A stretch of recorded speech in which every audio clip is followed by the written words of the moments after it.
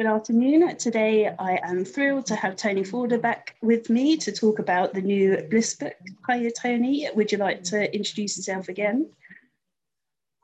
Hi, Donna. Thank you very much for having me on your wonderful show. My name's Tony Forder, and I am responsible for the Bliss series. So we're in the run-up now, getting very close to the launch of the Autumn Tree, which is the 8th full-length Bliss book, the 9th book in all, because the other one is a novella. And it's by the time it comes out on Monday, it'll be 9 months since Slow Slicing. So it's quite a big gap for me to have in between, books in the Bliss journey. I'm looking forward to it being out and not done with, but just for people to be able to have it I've already seen a good number of reviews, but obviously I've got the blog tour as well next week, so I'm looking forward to hearing what people have to say about it. And would you like to briefly give an outline of what it's about?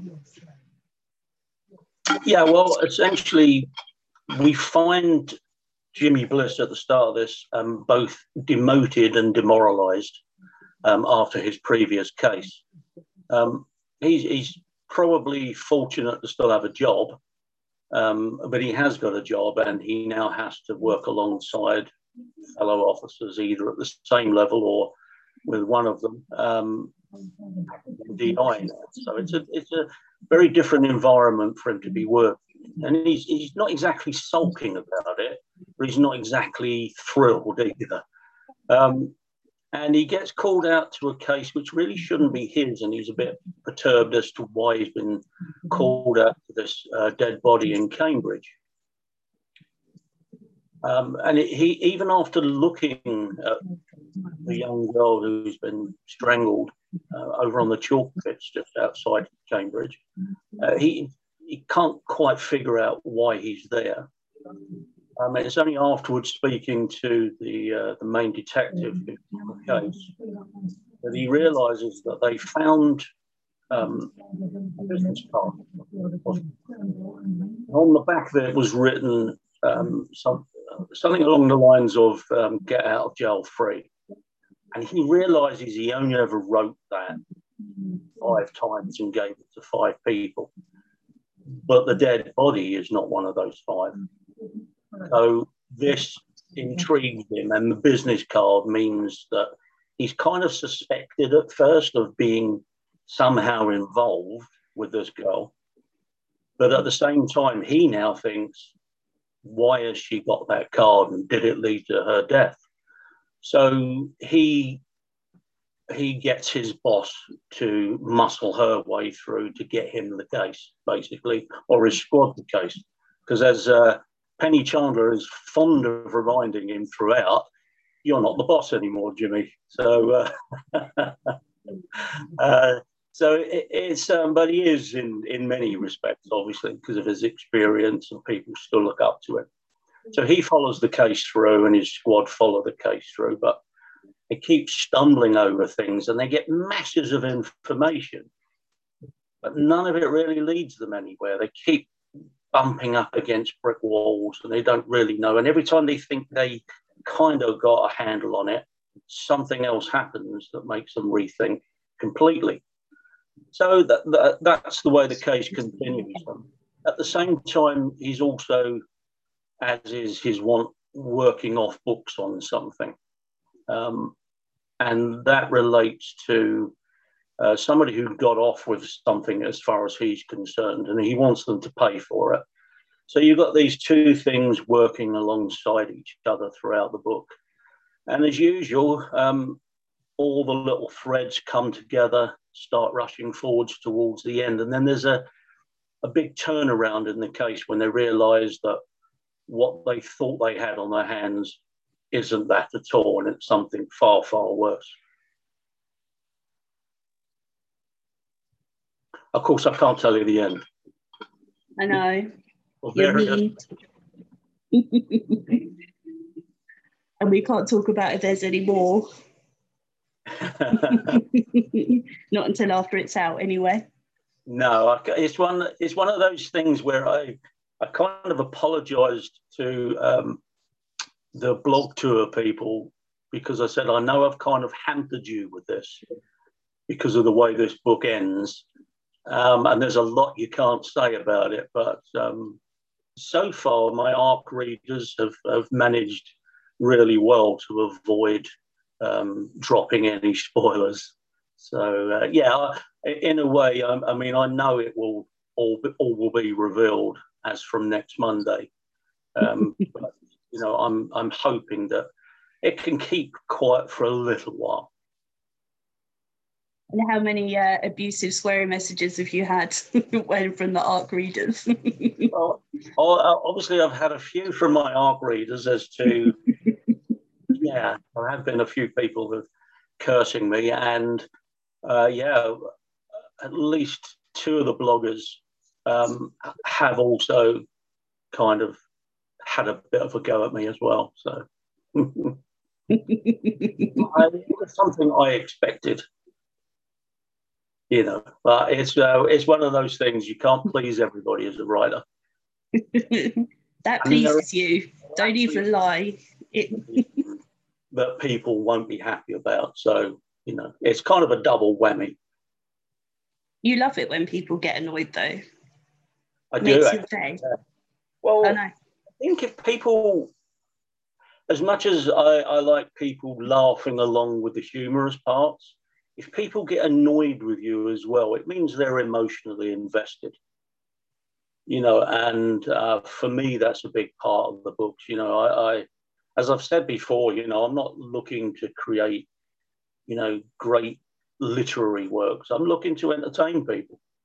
And if you can make people laugh along the way and perhaps shed a tear here and there and actually be angry with you for doing something because they're so invested in the characters, then, you know, I always treat that as a positive. And yeah, there's a couple of bits there when I wrote them, I was secretly, you know, chuckling behind my hand like a naughty little school kid, thinking, oh, I wonder how you know, I wonder what they're going to say to that. This does not surprise me.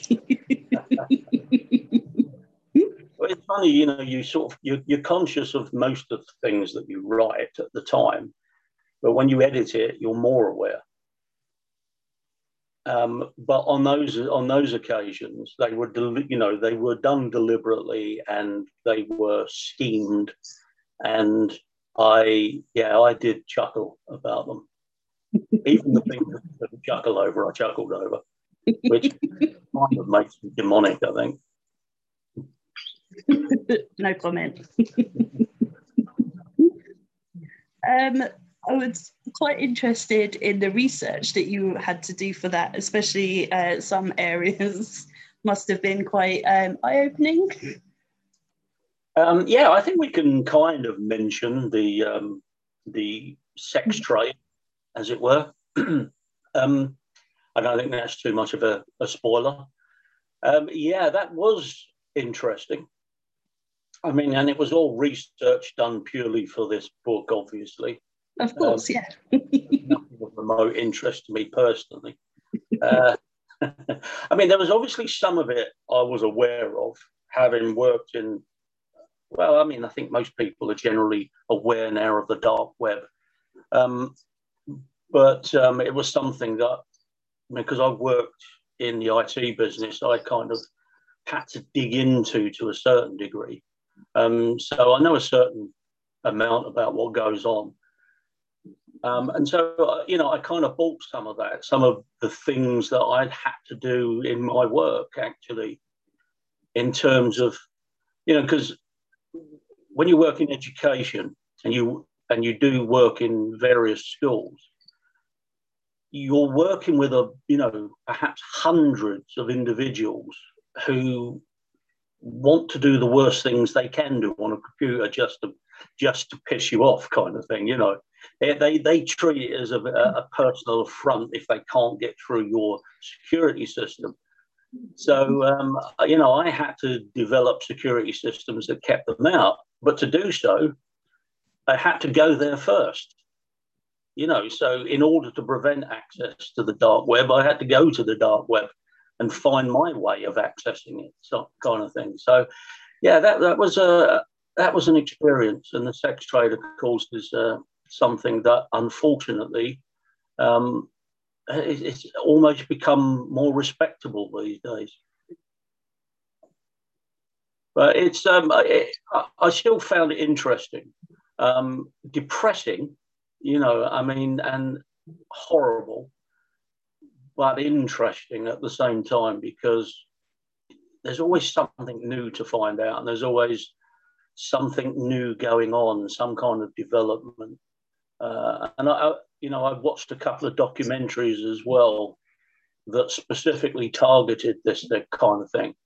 So that really helped with my research, watching them, seeing how it's done, and doing my own spin on it, obviously. But the research was fascinating, but yeah, I felt as though I needed a real hot, long shower afterwards.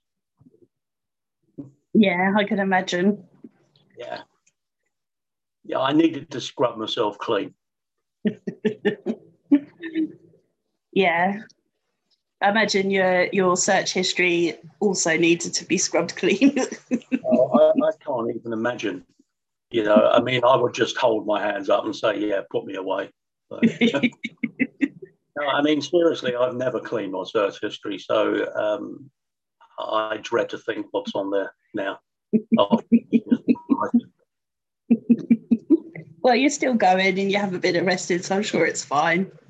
No, I suspect by now they've probably, if they found anything to do with me running these searches, then they'll realise, what I do for a living as well. And hopefully they'll put it down to that, or I might just get a knock on the door one day. Yeah. Yeah. But I'll just point to my books and say, there you go, there's my explanation. Just hope there's nothing on your search history that's not in any of them yet then. Well, that will be something, because then I can just say, well, I'm researching for the next book.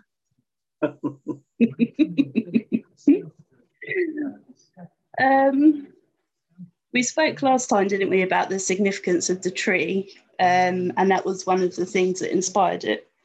And but I think autumn is kind of relating to Jimmy's career as well, isn't it? It's like a little...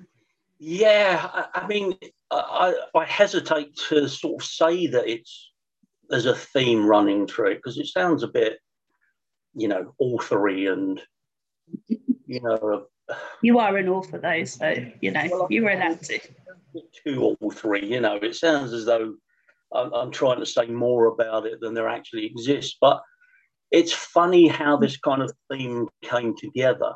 And there was a kind of sense of, apart from the autumn tree and the link, the connections to someone in it, and the connection to, how Bliss feels being in the autumn of his career kind of thing. And yeah, it did become thematic, although I tried not to think about it that way.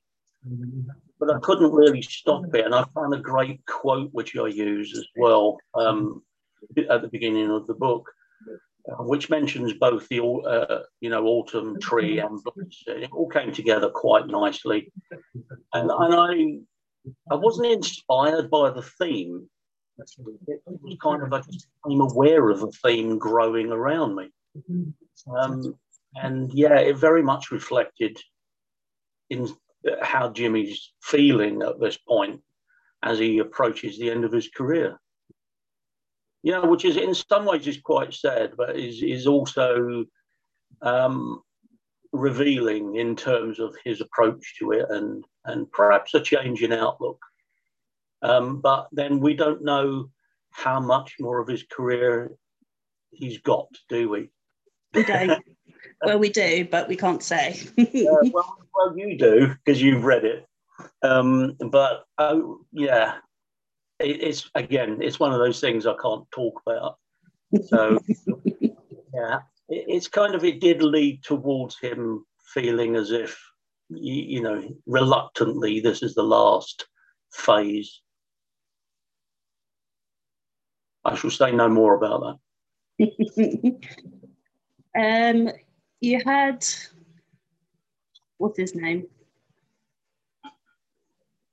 Who stepped up? Bish.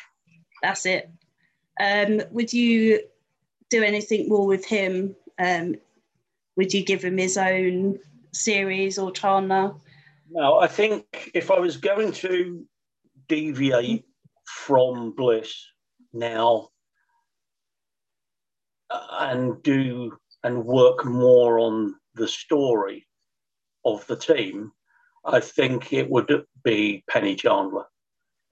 I like Bish, but you know, Chandler has got her own kind of following. You know, not as much as Bliss, but she has got acquired her own following, and she's always been his partner and to the forefront much more than Bishop. So, although he's stepped up, you know, for this book into acting DI, and as I refer to in the book, and again, it's no spoiler, he's not quite sure what he wants to do.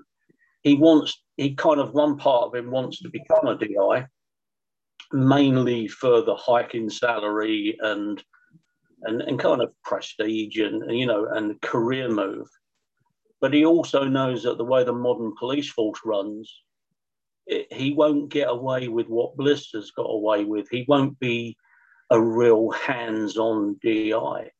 So he might have to be much more of a bureaucrat than he wants to be. So, yeah, I've thought about it before, you know, long before the end of this book. And I have thought about giving Penny Chandler her own. So, you know, if it becomes a DS Chandler series, then, you know, I would definitely consider doing that because I like her as a character.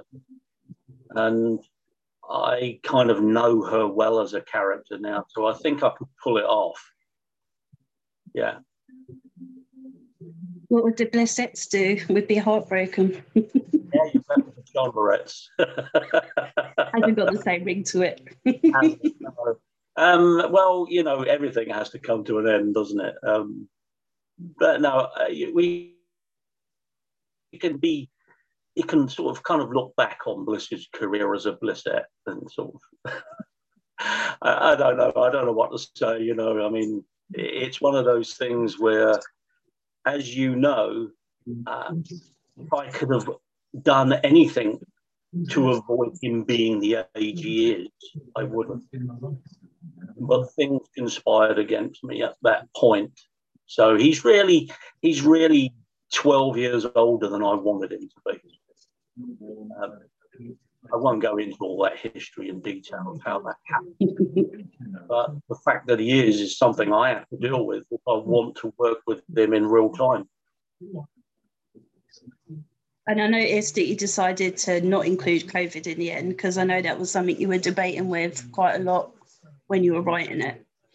Yeah, well, I kind of made vague references to certain things like, you know, plastic or barriers being up and things having changed and businesses having gone out of business. But I didn't make any direct reference to it because in the end, I thought it's either got to be one thing or another. And I don't actually stipulate which year it's set in. Although if you follow the series, you'll know which year it's set. But I just thought I'm going to leave it. I'm just not going to mention it directly, and I'm not going to have any kind of overt residue of it throughout the book. I'm just going to write the book. And if I'm happy with it as it is, then that's fine. And at the end of it, I was, you know, I read through it before I sent it to my editor. And I thought, yeah, I'm okay with it. And if people will either be okay with that or they won't. I mean, you know, we both know there are some people out there who are very strict about that kind of thing, about authenticity and, you know, rigidity on those kind of terms. And I'm just not. And I'm happy if readers aren't, you know, agree with them because if they do, then they do. But I think more people will just accept it for the book it is rather than something it doesn't include. Hopefully they'll focus on the words that are there and the story that's there. Because, you know, as I said recently on a promo, yeah, I'm proud of this one. I think this is my best book in terms of when you put all of the ingredients together in terms of storyline, character, dialogue, you know, darkness and light, everything that compiles a book. Just to me, this has got the right amount of each ingredient to suit the story. And yeah, you know, whatever other people say, and I know I've had some great reviews so far from ARC readers. Whatever people say, I just think this is probably my best piece of work. And it makes the money even harder. Yeah, I mean, obviously, you know, I think that anyway, but I think pretty much it must be nearly 100% of your ARC reviews have said that it's your best one yet. Yeah, well, I think in terms of, I know a lot of people are reluctant to say which they favour. I mean, I've run a couple of polls in my group, haven't I? And there's reluctance because, unfortunately, if you allow people to make 4 choices, they'll make 4 choices. So people are reluctant to sort of say that one.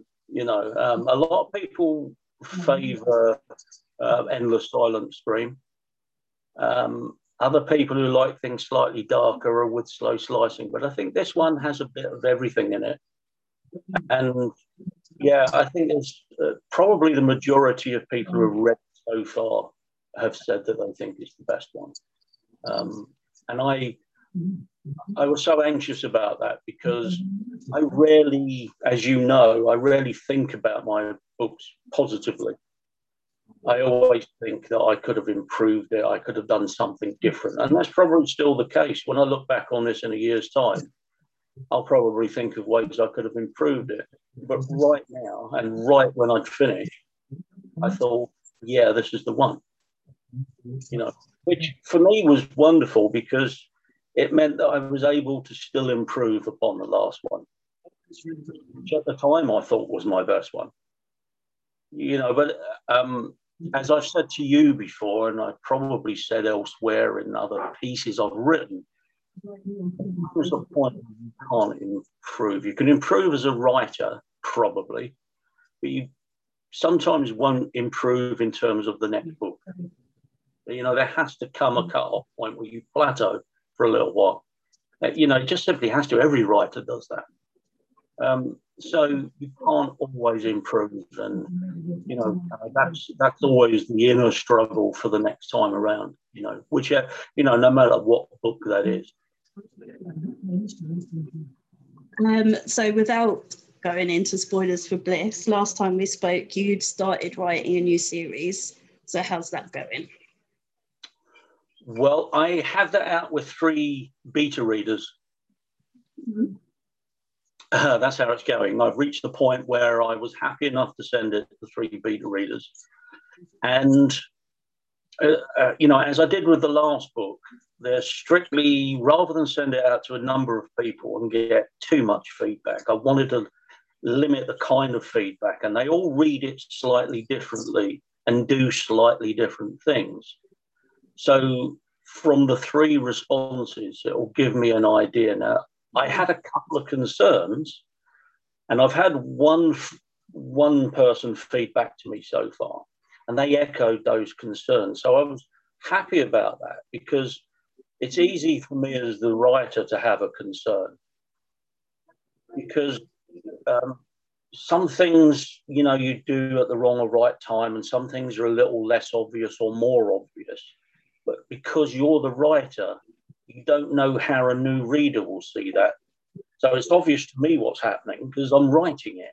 But will that be obvious to the reader, or will it be too obvious to the reader? You know, will I give away too much? And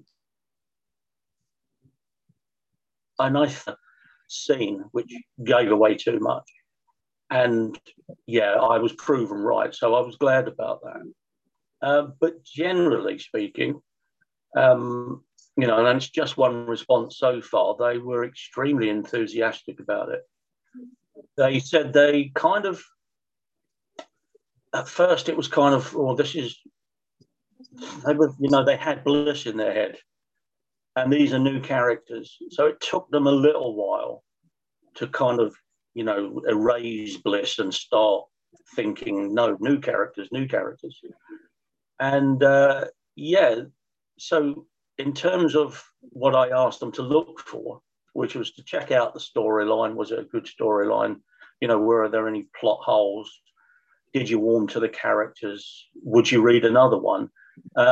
You know, it was all positive. They, when us, actually the Blissettes got a mention. They said the response was even hardened Blissettes will like this one. Yeah, that was positive. The other two are equally honest. So they might come up with more negative things. I mean, there were some negative things in it where I'd kind of, you know, the odd, not just typos and that kind of thing, but the odd thing I hadn't perhaps tied off well enough, or hadn't, you know, I'd been a bit too brief about something and it needed a deeper explanation. So that's what I've been working on today. So I've made a few significant changes today, and I've finished all those from that one person. So that feedback has been brilliant. It's helped me reshape the book for the better. And yeah, I mean, it's hard to say. I was pleased with it at the end, but I didn't know how pleased. You know what I'm like. Indeed. You know, you know, I you know, I sat on 15 coffins for well over a year because I didn't want to publish it. And, you know, it turned out to be a firm favourite with people. So I'm the last person to judge, which is why, you know, give it over to beta readers now, then give it over to an editor, and then let's see what happens. You know, but as a first book, I got, yeah, it was definitely a thumbs up in terms of enjoyed reading this and would want to read a second. So that was pleasing. Good, that's pleasing to me as well. What I'm going to do with it, I don't know. Whether I send it to a publisher or whether I do it all myself again. You know, as I think I mentioned to you before, that this might be the right time to approach another publisher at the very start of a brand new series. If I want to be published again. We've spoken before about the pros and cons. It would give me more time spent writing, less time spent doing the bits I don't like. But at the same time, you hand over a great deal of control. So I got to weigh those options up. The first thing I want to do is, I mean, I'm finished the book, but I'm not finished the book. You know, I'm finished it as far as taking it as far as I can go without input. So once the beta readers have been back to me, I've taken everything that they've got to say in, and I've made the changes.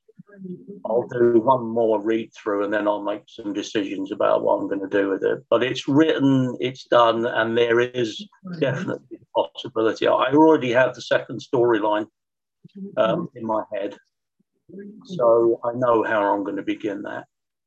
So, as for what my next book is, it might be the second one of that, or it might be, who knows, might be a Penny Chandler book. I at this stage, I don't know. I just want to, I needed to get The Autumn Tree published, and I needed to get this other one, which is at the moment called The Huntsman. I needed to get that done. And then I'll take a little bit of a break and see what I am after that. Sounds like a good plan. Well, there's a lot of factors, you know. I need to see how well The Autumn Tree does. I need to see whether this new book is really going to cut it, you know, and I have to be certain that it will. I don't want to put out something that, you know, I don't want it to be compared to Bliss, which it inevitably will be, I guess, because it's another UK-based crime book. So I guess there will be some comparisons. But I wanted the characters to be completely different, the story and the way of writing to be very different, the setting to be very different, so that people eventually, my readers, will eventually stop comparing it to Bliss. And hopefully, because it's different, it will gain new readers. But all of that is yet to be seen. There's a lot of decisions to be made, and I need the information. So I think because I read Malcolm Hollandrake, and you know that he's done his Harrogate series, and now he's got his Merseyside series, and he's gone from male main characters to female main characters, and then moved it to Liverpool. And when I read the second one, I don't think I even thought about Harrogate. I knew that I was reading something else. So I don't think even in the first one, because it was so different. So yeah. I'm very much hoping the same thing will be the case for this, that people will understand it's a completely different series, and not to make comparisons, because it won't be the same. There won't be the Chandler Bliss banter, but there'll be a different kind of banter, because these two new characters, and again, it's a male and female, but they're very different in the way they're set up. Even though the male character is the more senior, they don't act like that, and they're very different from each other, and they're very different from Bliss and Chandler. So I'm hoping that people will take on their new quirks and foibles, and but what I've done in this one very deliberately is write it so differently as well, which will be another factor in people hopefully not making comparisons, because I've done less backstory. I've done smaller chapters. I've made it pretty much all investigation, so that it doesn't back off from that at all to dwell on anything else. So I've very deliberately made it a completely different book. I suspect people will you can't keep out all of your own style, but I suspect most, a lot of people, like 15 Coffins, a lot of people wouldn't necessarily have known that I'd written it. And I'm hoping that some people will look at it and think, it is a completely different book. Like my Mike Lynch books are very different. You can only try. It's very hard if you keep in the same specific genre. I mean, crime and crime. But yeah, the change of place had to happen. Otherwise, I'd never have shrugged off that Bliss and Chandler shadow kind of thing, So everything about it is different, other than the fact that it's a crime book.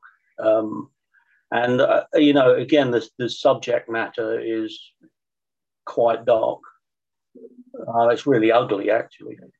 But again, there are some light-hearted moments, and it's as I say, it's an unknown thing for me at this point, but I kind of read it and thought, I think people will enjoy it, and that's all I can say. Because not every Bliss reader has liked my other works. Not everybody has liked the Mike Lynch stuff, or Degrees of Darkness, or 15 Coffins. So they might not like this, but that's, you can't just carry on writing the same thing. Well, I can't. I mean, I need that diversion. Yeah, I know. You're too, you can't get stuck in a rut. You need change, don't you? Well, it helps me, I think, as a writer to kind of explore different things, even if they don't work.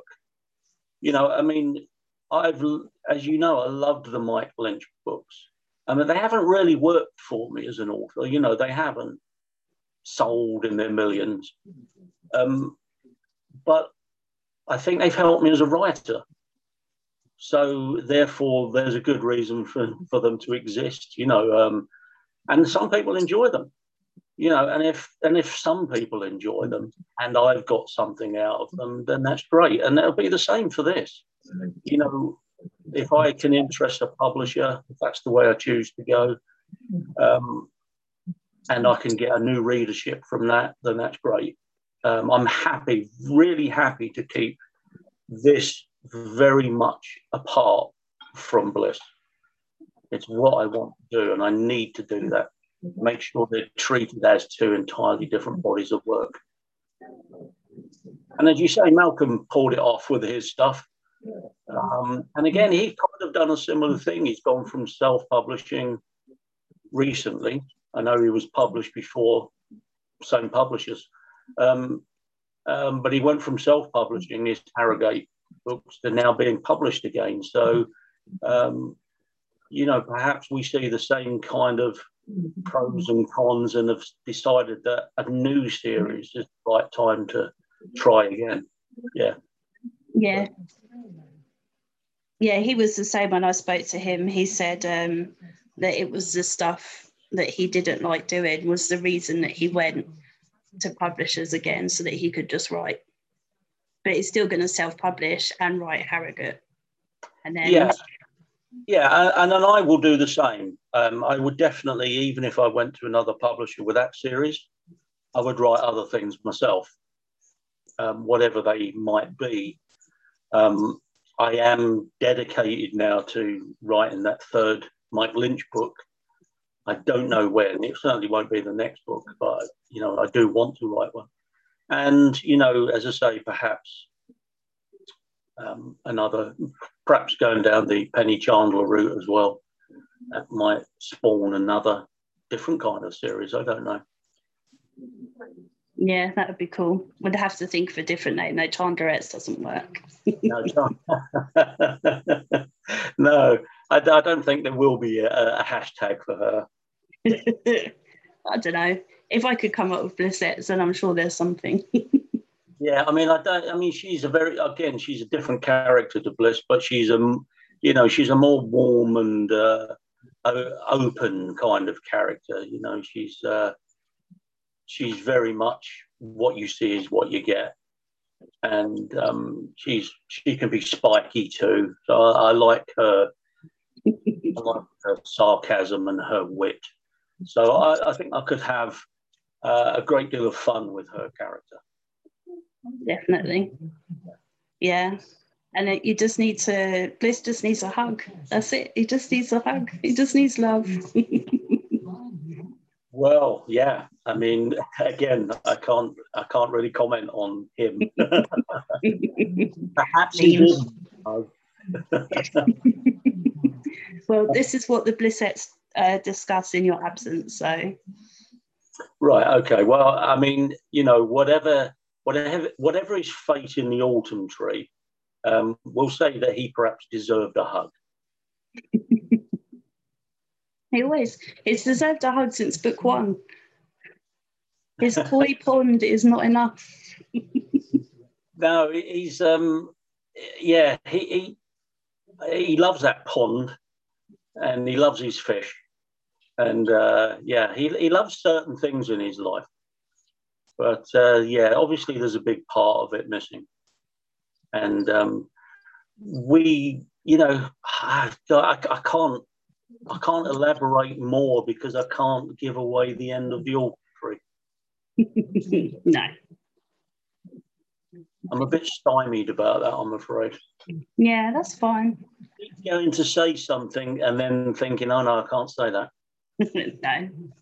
Yeah, especially because you were so strict about it in the first place. It'd be funny if you let it slip. I blew it myself, wouldn't that? I've warned everybody else. Don't give away any spoilers, and then I go and blurt it out. I'm trying to sort of obviously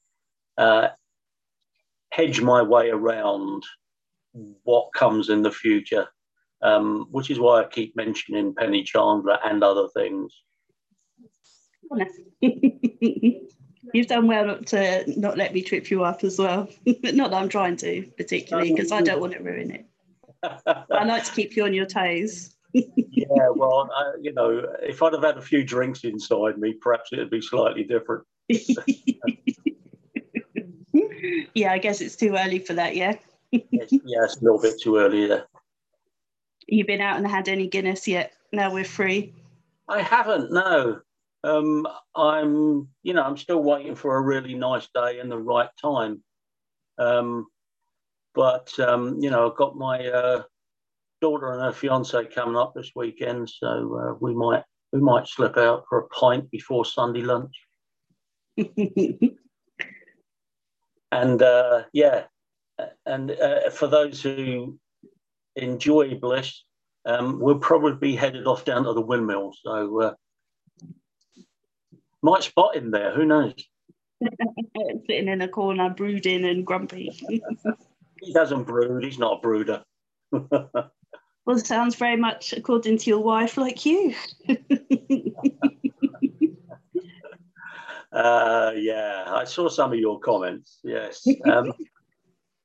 Yeah. No, I'm not broody. I'm not a broody. Yeah, I am, I suppose. I know. Your wife doesn't comment very often, but when she does, she's brutal. She's brutal. She's brutal like that in real life as well, believe me. Well, you're stuck with her, so. I'm an abused spouse. Yeah, I'm sure you give as good as you get. Well, yeah, it's hard with her though, because she just rolls off her, She's just so used to me insulting her that it just rolls off. And she does. She gives us good. She's 5 foot nothing, and but she is mighty.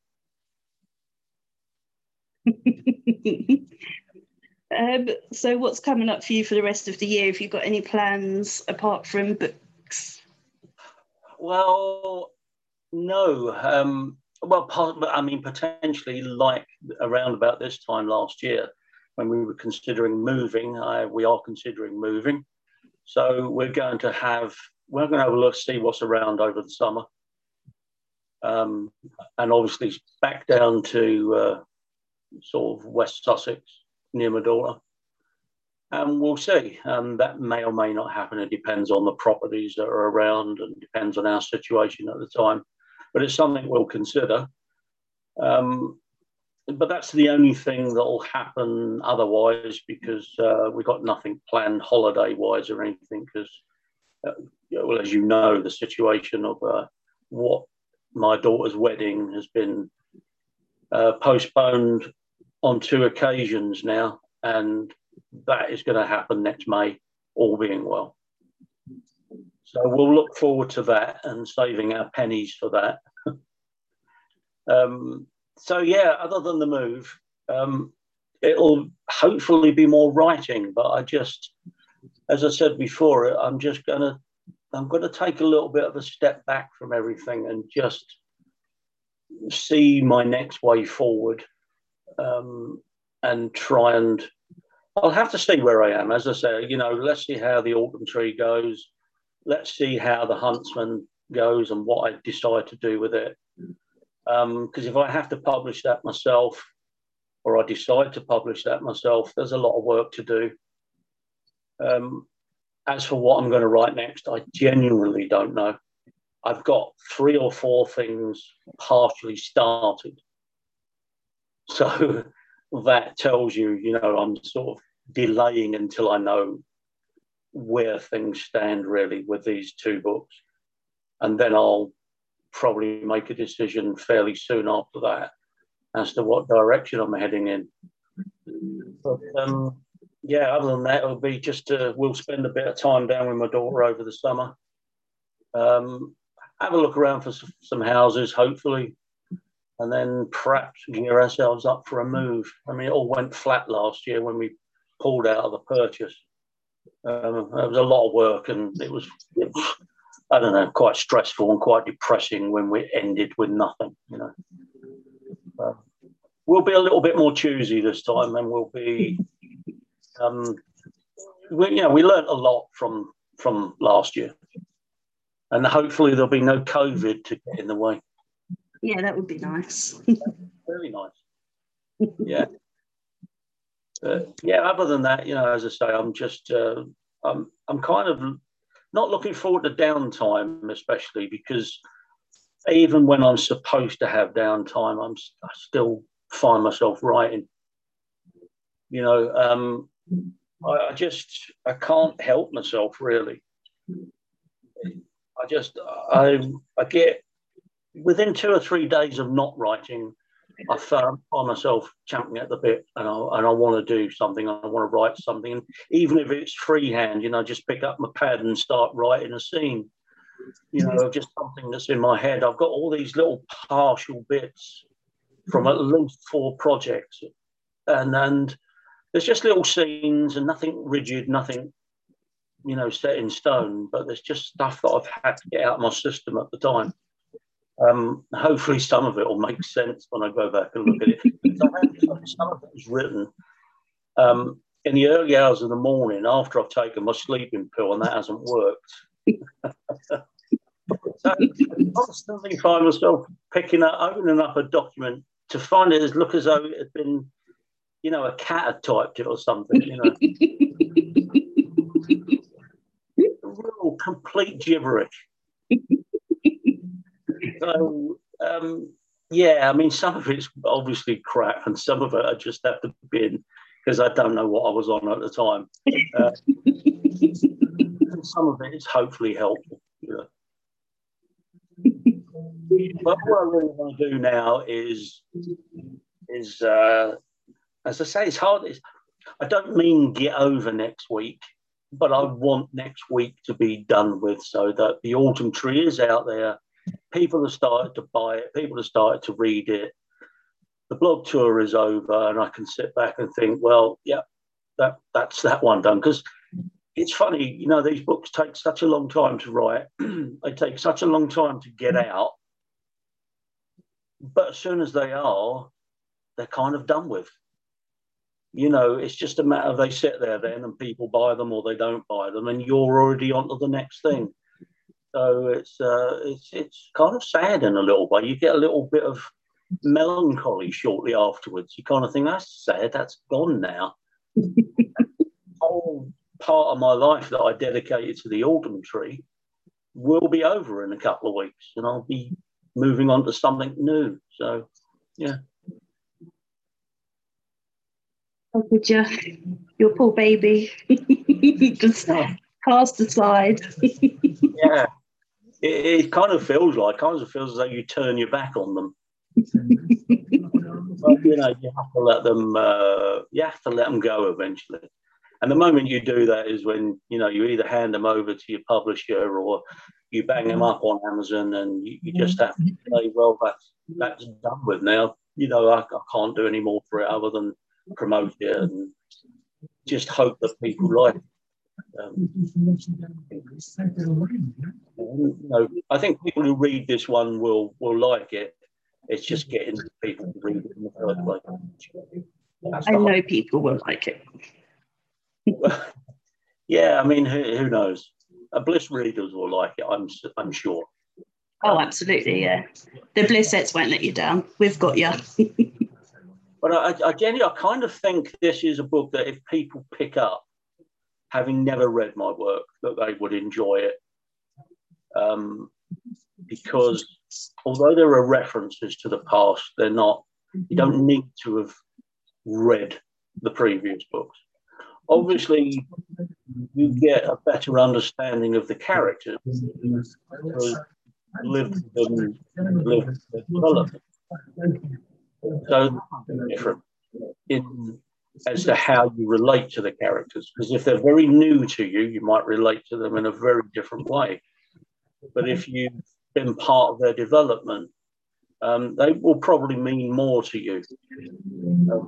But hopefully that's the part where the characters and the storyline and all the other bits and pieces carry the entire weight of the book and will appeal to new readers as much as it appeals to Bliss readers. That's the hope, always the hope. Yeah, I agree, actually. It's I think it's the one that does stand alone most out of all of the Bliss books. And like you said at the beginning, it's got a bit of everything. So Yeah, if anyone hasn't read them, then that is the one. And it's just amazing anyway. So, well, and it's slowly become, it has become people's favourite so far of those who have read Bliss, and it very much is mine. I mean, prior to that, I suppose my particular fondness was for Endless Silent Scream. But then there's bits of each book that appeal to me. I mean, I don't think of them often. Only when I'm writing another one, I think back and I think, is there anything from any experience or anything that's occurred in previous books that's relevant to what I'm writing now? Or I can refer to just people who have been with me all the way through, just to keep them in contact with the past, So there's always something that you can throw in. But with this one, I think you're right. It's the most standalone of them. And probably because the characters have kind of reached a peak in terms of their development. There's not much more room for developing them. They're fully developed people now. They are what they are, and they're probably not going to change too much from what they are, other than personal decisions and things that affect them. In terms of character, the character's character, I don't think there's much to change, and I like them as they are. Mm-hmm. I mean, people might say Bliss could do with a little bit of polish, but Nah, Bliss is what Bliss is. You can't change Bliss, and people have tried. And I think some people kind of take to him begrudgingly. They don't really know why. Yeah, me and Amanda had that discussion. We don't know why. What it is, we just love Bliss. If you asked us why, I couldn't tell you, but we just do. Well, I kind of see that as a positive. I want there to be many facets of his character that appeal to people, and also his flaws. As we discussed before, there's always this constant debate about people carrying too much baggage and all that kind of shit. And I know some people get fed up with characters who have a bit of baggage, but I just see it as a life led. And I think as individuals, we have baggage. And actually, what some people term as baggage, I don't. I think one of my blog tour posts is not going to be a review of the book. That's going to come later. I think it's going to be a kind of guest piece that I wrote. And that kind of addresses this whole thing about, whether you can have too much baggage. And I think you can, but it depends on what you describe or think of as baggage. There's not much about Bliss that I think of in that way, because as I've kind of tried to point out to people, he had a happy childhood. He met someone he fell in love with. They had a happy marriage. The only one thing that's ever really screwed him up is what screws him up now, but it's only one thing. He has an illness to cope with, but so do many people. So it's just life, I feel. So if people kind of relate to him in terms of his positives and his negatives, then I think that makes him a little bit more fully formed. And I'm glad of it. I would change the beginning of the Bliss series slightly, as you know, to address that 12-year gap that occurs between books 1 and 2. But there's not much else I'd change about it. Yeah, the whole baggage thing annoys me, actually, because everyone has something. Everybody. There's no one that goes through life and doesn't experience something. So why shouldn't fiction reflect that? It really irritates me. Well, people say there's too much of it, and it's yawn kind of thing. The thing is, if there are thousands of books about crime, many of them are going to have people who have lived a life which is full of baggage, as it were, or things that people deem to be baggage. Bliss is not a heavy drinker. He's not a gambler. He's not a womanizer as such. He doesn't have those flaws in his character. He does have other flaws, and real flaws that are personal to him. I think there's too much focus on that kind of thing, because if you read a lot of crime, you are going to encounter a lot of those characters, and the fact that they exist is not so much a flaw of the creation of them. It's just the fact that they're in abundance. There's just so many of them. The chances are that they're going to have some issues to deal with in their lives. If you don't write about them, that's fine too. I've never complained about a character that doesn't seem to have all of those issues in their life. But I don't really understand why people complain about those people who have issues either. And I think it happens a bit too often. I think there's, without going into too much detail, I think too often people want to write about the things they dislike about books more than the things they like. And it seems, the posts that you see in book groups where they talk about things they dislike, huge.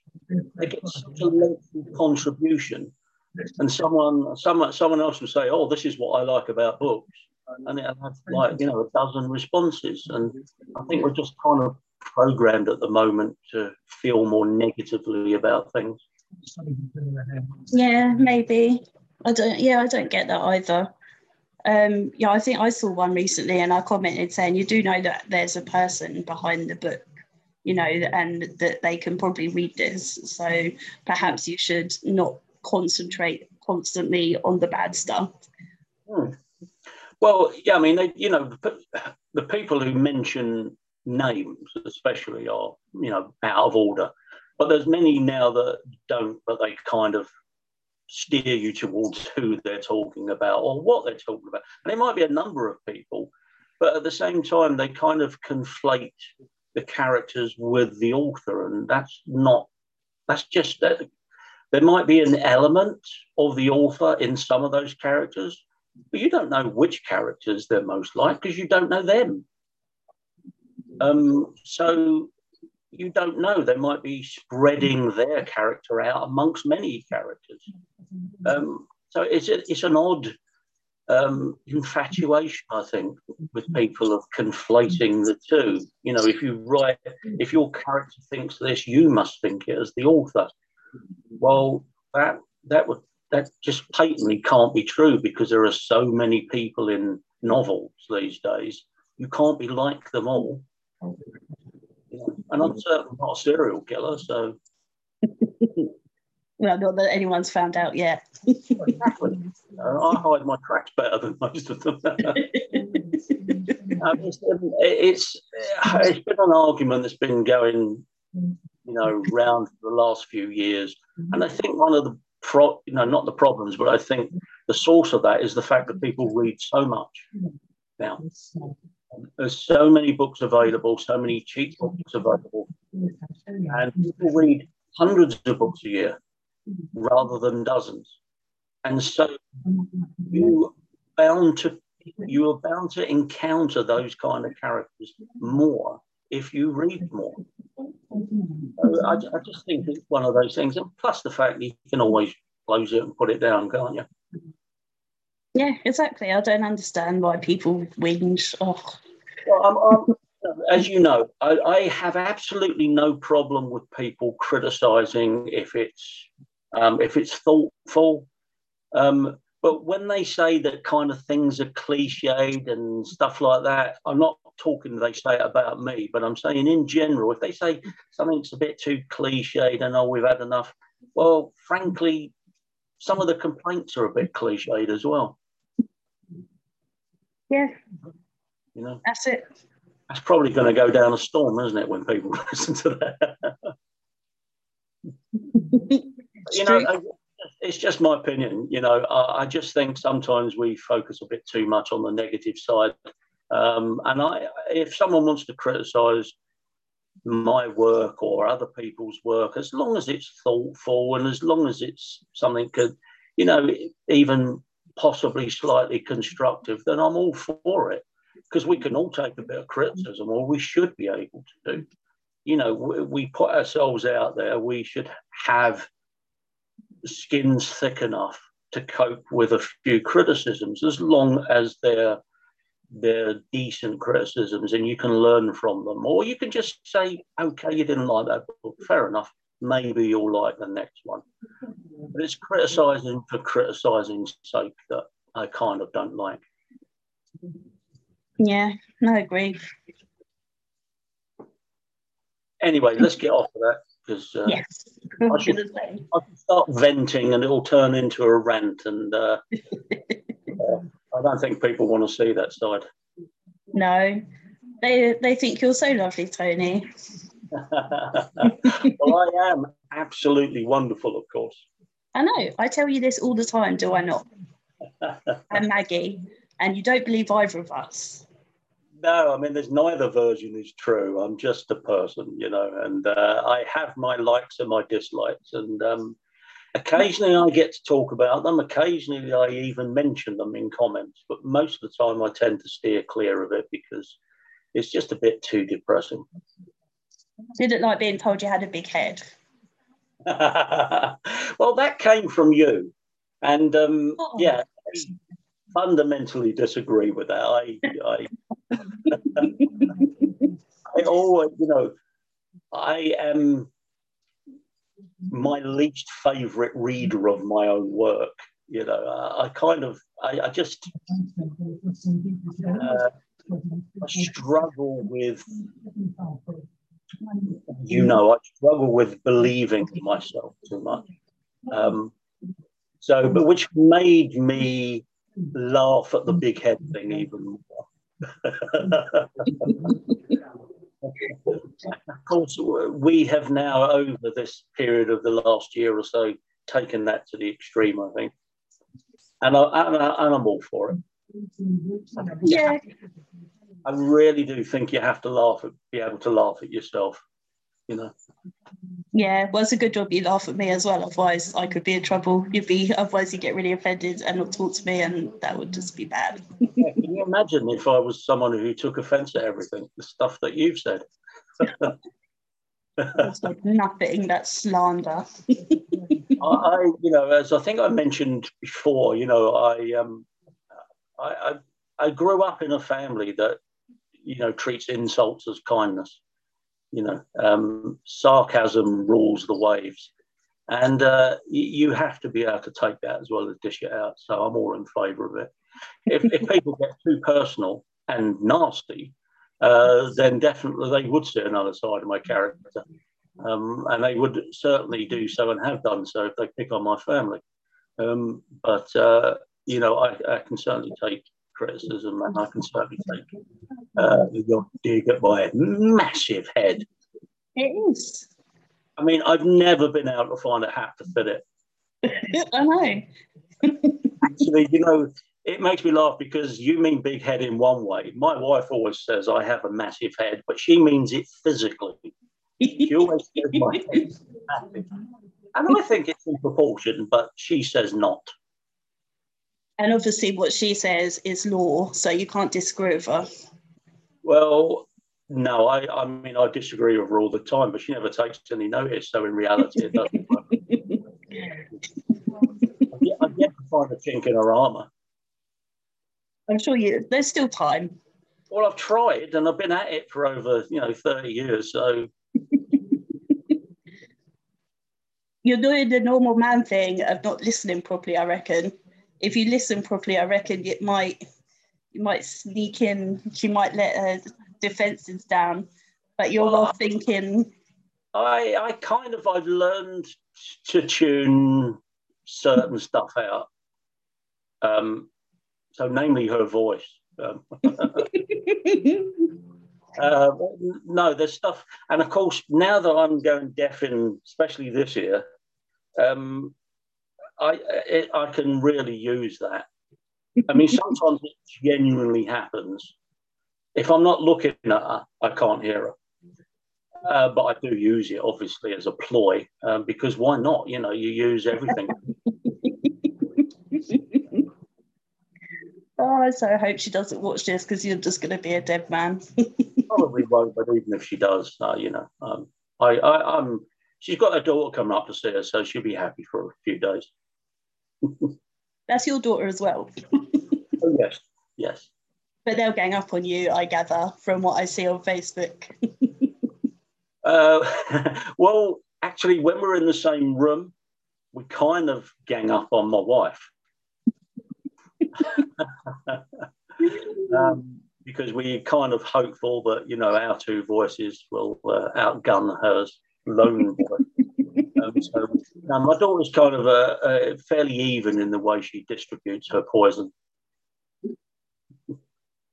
Yeah, she's also brutal. She is brutal, and she's much more brutal than she appears on social media, believe me. Oh, I do. But, you know, I mean, that's her fault. We're her parents. I know, she had no chance, bless her. Well, she didn't. And we also, you know, we allowed her to express herself quite freely. She always knew where the line was, but, you know, she teetered on the brink occasionally. You know, her toes were over the edge. But she did send you donuts, so she's not all terrible. No, she was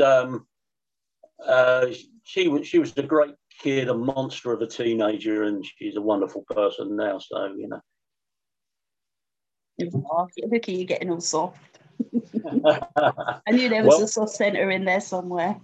Very proud of everything she's achieved. So, you know. Well, I don't think I have anything else for you, unless there's anything else that you want to say.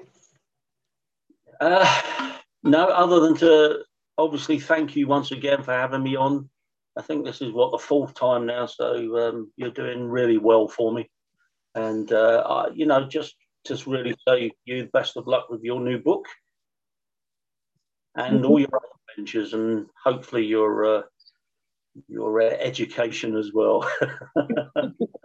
You just have to go ruin it, don't reminding me that. Does well, and yeah, I mean, I'm sure we'll be chatting to each other again shortly, perhaps even about the Huntsman, but you know, who knows. I hope so. Yeah, I hope that's the next thing we talk about, is that. Yeah, I appreciate all your support, and thank you for having me on here again. And yeah, have a good evening. Take care of yourself. Have you got the autumn tree anywhere handy to show everybody?